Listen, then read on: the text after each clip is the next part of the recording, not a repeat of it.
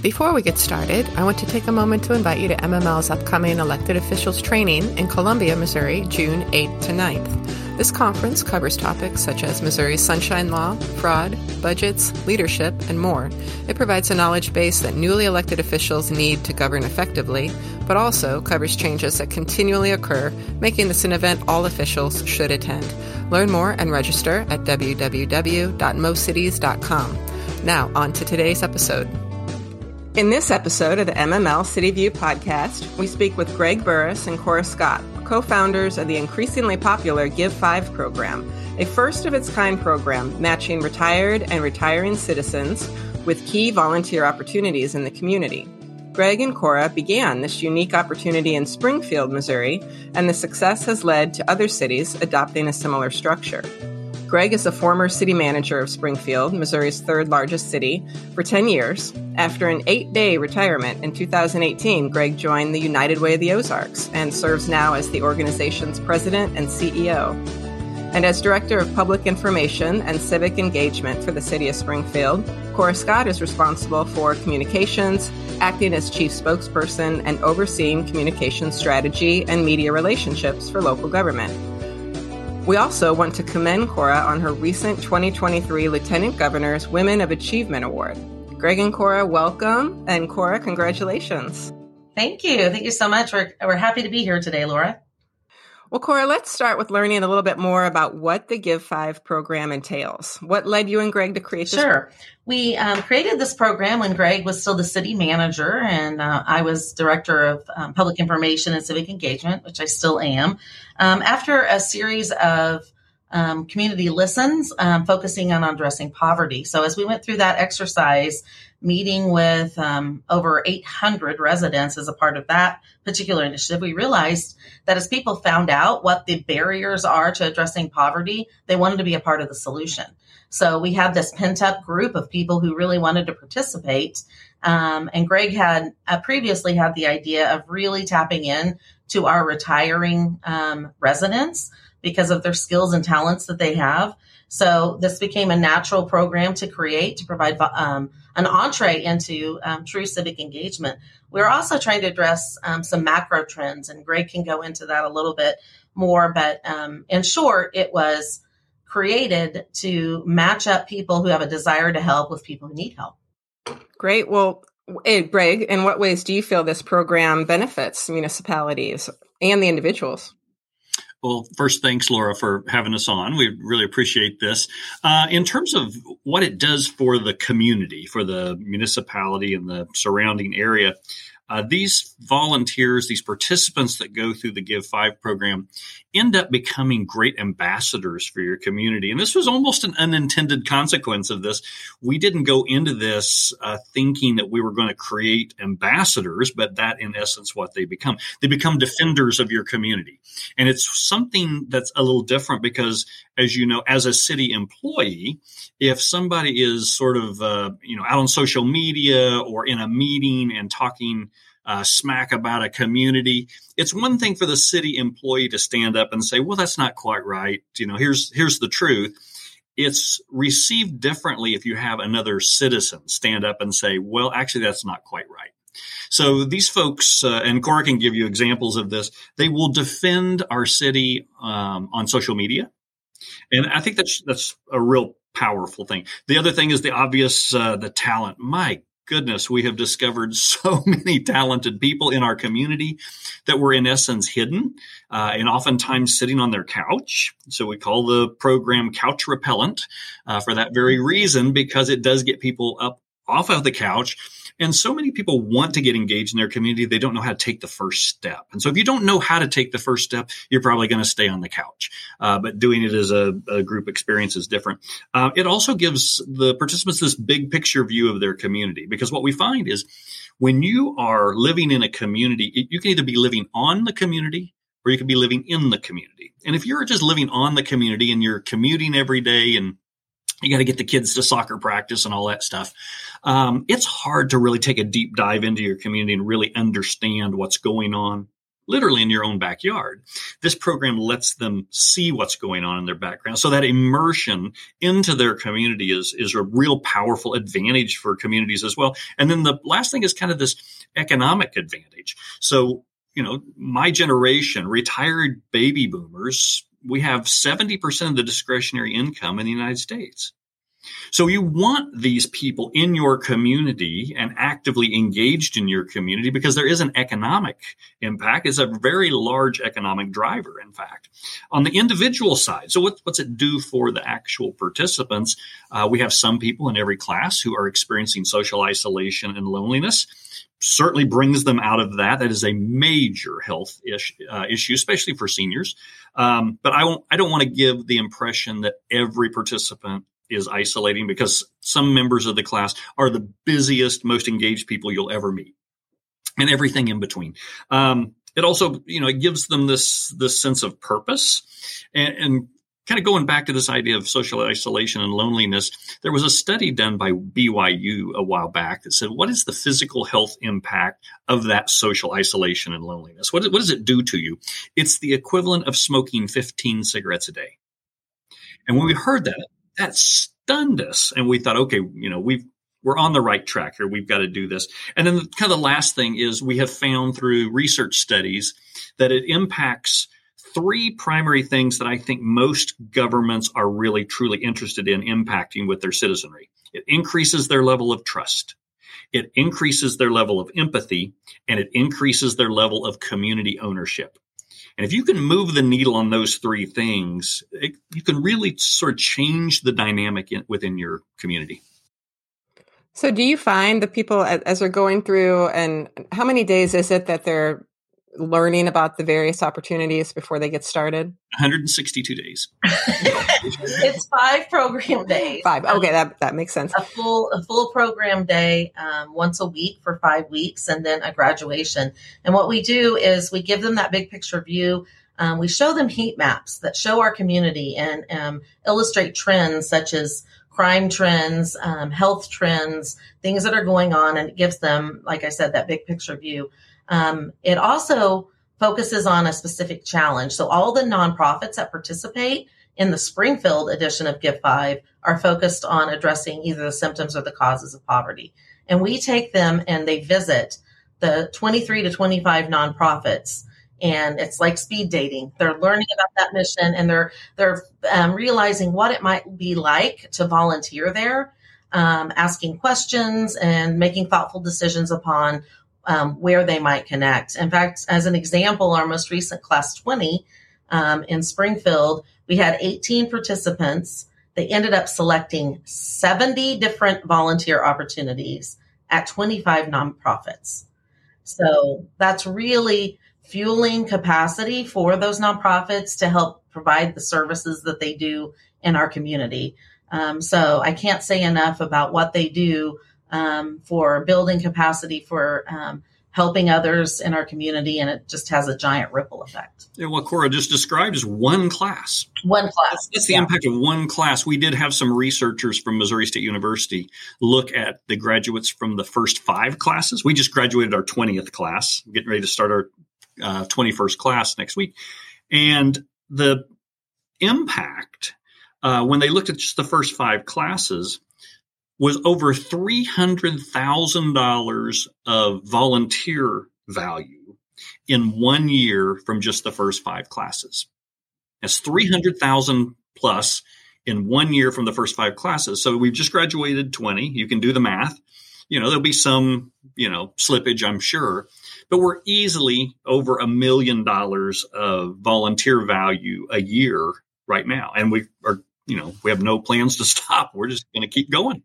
Well, I think, as you said, it's really interesting about how, of course, they're going to be more invested and just have more ownership in their community. Do you see, as they're going through those 5 days, just kind of the light bulb coming on where things sort of click as to how the city's been working all along? Absolutely. Even in the first class, and we have our mayor, Mayor McClure comes in, welcomes the class. And then we have guest speakers that come in, our superintendent of schools, our director of health. And as the participants are sitting there taking all this in and, of course, asking questions, and they have such great questions, thoughtful questions, we can really see that they're understanding the challenges and the opportunities in our community. If I could start all over again and start in 2012 when I came to the city, focusing on community engagement, I would start specifically on the senior group, because they read everything, they learn about the city, and then, like Greg mentioned, they ultimately become ambassadors for the truth, which who needs that these days? Every local government. It's such a struggle to combat misinformation. Well, this is a group of folks. We have over 300 that have gone through the Springfield program who learn about the city, are advocates for the city, and are actually out there making sure that citizens are well informed, which, as you know, is very helpful with our public information efforts. Yeah. So, Cora, are you able to then use this group, when you need to do some outreach? Is that a group where you'll focus and let them kind of help you start getting it going in the community? Oh, absolutely. Yeah. And we use them for special engagements as well. During the pandemic, I was able to recruit 25 Give Fivers who had medical license to give shots, to create a medical cadre that went out into our under-resourced areas and the rural areas and put shots in arms. Our medical society was just blown away by the fact that I could email out to our alums, and they came. They also they helped us with a hotline for COVID-19. I had people who had experience with working in call centers, people with medical experience. So, this group is very interested in going to where the need is and where their skills fit in. How is the program funded, and where have you found support outside of the groups who need the volunteers? Cora, you want to take that one? Sure. Yeah. When we launched it as a city program, and now it's United Way of the Ozarks program, but we still work really closely together, we were fortunate to get a grant. So we have a senior tax and a Greene County Senior Citizen Service Fund board that helped us, and they had trust that this crazy idea would work and have supported us ever since. We also have a major presenting sponsorship support from United Healthcare. As a healthcare organization, health insurance, they saw the impact that this could have on social isolation, which, according to the U.S. Surgeon General, is the number one health concern that we have for seniors is social isolation, because of all of the health impact, negative health impacts that come alongside that. So we're fortunate to have that private sector, community groups such as wealth advisors, and free for service medical providers come alongside. Who am I missing, Greg? That's the state of Missouri. Yeah, I was going to say the state of Missouri, the state legislature last year decided they wanted Missouri to become the first state in the country to officially adopt Give Five. And so they funded multiple locations. And so we have 9 locations either already operating throughout Missouri or will be starting within just the next couple of weeks. So we're really excited about all the different locations scattered throughout the state. Yeah, that was one of my questions. What are some of those other locations? Obviously, we're in Springfield. Mm-hmm. Then the state is helping to sponsor programs in Branson, Missouri, and Stone and Taney County, Columbia, Missouri, Jefferson City, Clayton, Missouri, a suburb of St. Louis, Kansas City, Warrensburg, St. Joseph, Sedalia, and Joplin. Oh, that's a really good mix. That's great. And then outside the state of Missouri, we're also operating in Tulsa, Oklahoma, Oklahoma City, Canton, Ohio, and as of June 1st, Knoxville, Tennessee. So how did that get started? Did they reach out to you? They did. We started to get some national attention when an article was written about the program here in Springfield.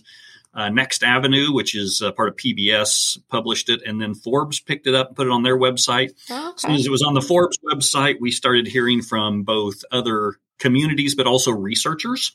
So we're currently working with researchers at both Penn State University and Stanford. They both have centers for healthy aging and longevity. And so those researchers are working together and have designed a first-of-its-kind assessment instrument, sort of a and post-program assessment for the participants to determine the impact the program has on the participants. So we're excited. Within the next couple of months, we're going to get our first reports. Oh, well, we'll definitely have to follow up with that. I know we ran an article in the MML Review back in 2019, I think, which I will link to in the show notes. But I'd like to see the article from Forbes as well, but then also follow up when you have some of those results. That's really neat. Yeah, I want to give a shout out to MML because you all were the first to give us recognition with the Innovation Award. And we still tout that as we give presentations around the country. Oh, although great. we tell people it came with a cash award. But well. Yeah. A lifetime supply of Askinosie chocolate. There you go. Can't offer that, but wow. Well, so what would you recommend another city that's listening to this and would like to get involved? What would you recommend for them? First step is really just reach out to us or really maybe do some introspection, because the real sort of superpower of Give 5, as Cora mentioned, is how we focus it on the community's number one issue that they'd like to impact. So as we start a conversation with a community, when they contact us, the very first thing we do is ask them a question, which is, what is the number one issue you want to address? I think Cora mentioned in Springfield, we want to address poverty. In some communities, it's mental health. In some, it's the social determinants of health. In Canton, Ohio, it's childhood poverty. They have the second highest level of childhood poverty in the country. They wanted to move the needle on that. So we work with that community and customize the program so that it specifically addresses and hones in on that particular issue. Because if you think about it, you could scatter these highly talented people to the winds, or you can structure the program so that you're really focused on moving the needle on that particular issue. And that means selecting the curriculum, but also selecting the nonprofits. And we have people who, we've got thousands of nonprofits in a lot of these communities.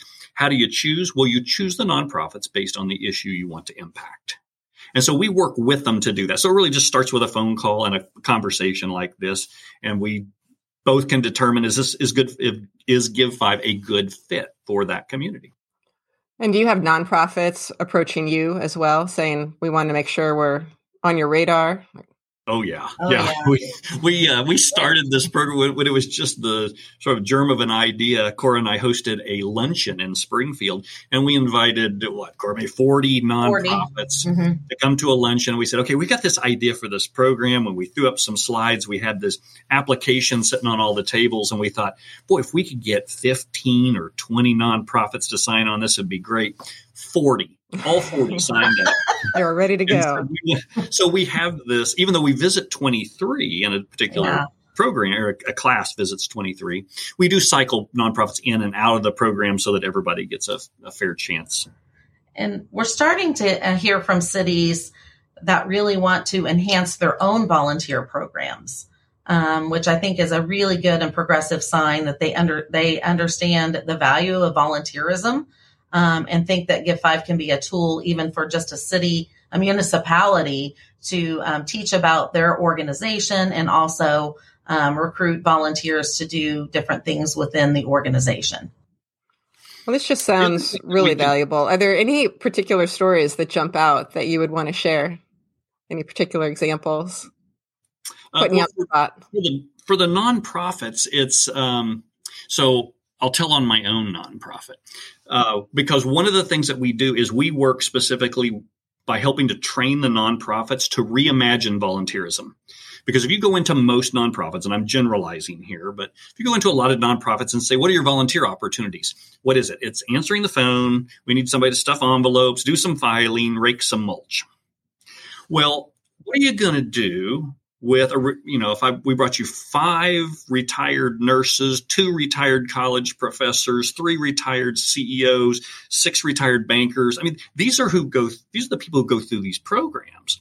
So those kind of volunteer opportunities are not very appealing to them. So we work with the nonprofits to help them reimagine volunteerism. And nonprofits have a tendency to view the world through a lens of scarcity. There's just not enough to go around. And so we don't really allow ourselves to step back and view the world through a lens of abundance. What would I do with all that talent? And once you really step back and start to think, well, we need help with our marketing plan. Well, it just so happens we have in our class a retired marketing professional who was the director of marketing for a Fortune 10 company. Could they help you, you think? So it's a matter of really stepping back and rethinking this. And we do that as part of the implementation process. And so we get a chance to see the light bulbs come on. And so, the stories I would tell would be about nonprofits and communities that really start to realize, wow, there's a ton of talent out there.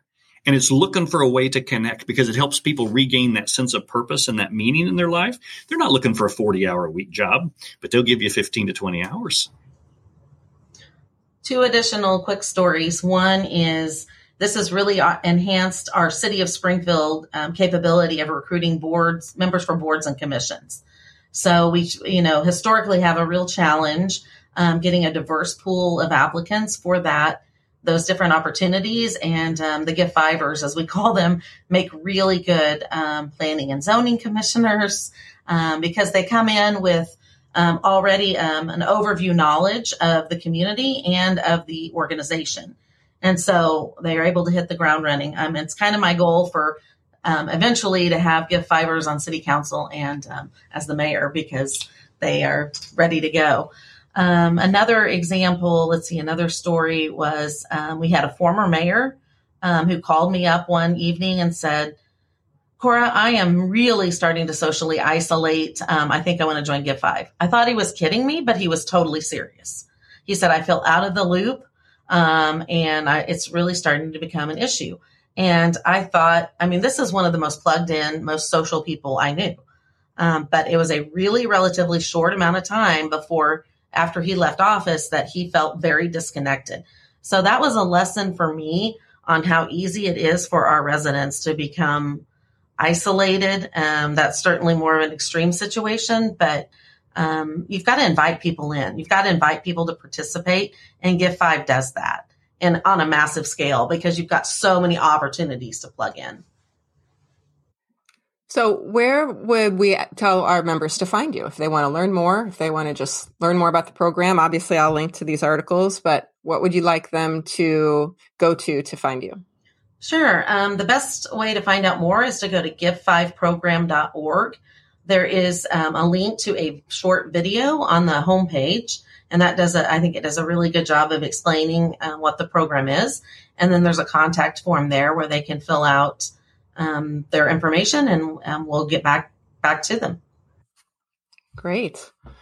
Well, as we close out, I like to ask each of our guests a couple of things that they love about their city. What do you most enjoy about where you live? Corey, you want to go first? Sure. This is a hard question to answer because there's so many things I love about Springfield.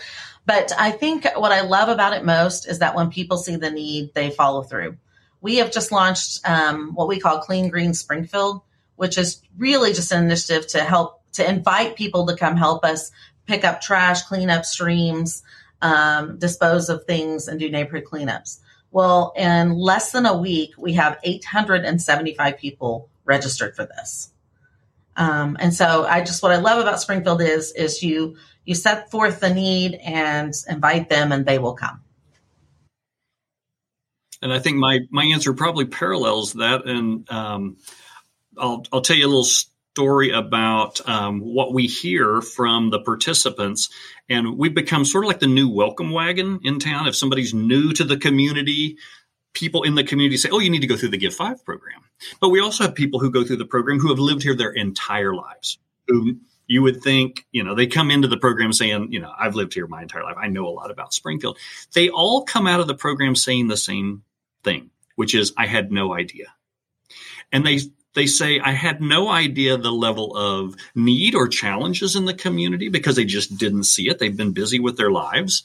But they also say that about the work of the nonprofits and how well the nonprofits work together, because many of them come into the programs with a sort of a preconceived notion. There's so much duplication. Nonprofits are inefficient. The work's not really getting done, is it?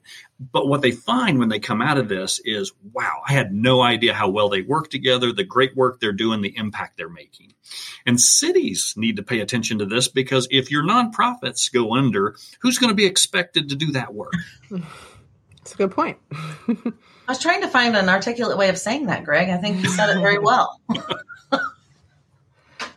Oh, well, this was really great. I love learning more about this program. You guys just keep growing, and I think it's wonderful. So thank you for your time today and for sharing more. And we definitely want to revisit, especially after you have more of that research and hear more about how this program continues to grow.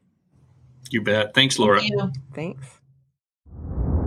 Thank you all so much for joining us today. And listeners, be watching for future Missouri City View podcasts. To learn more about the Missouri Municipal League, visit mocities.com.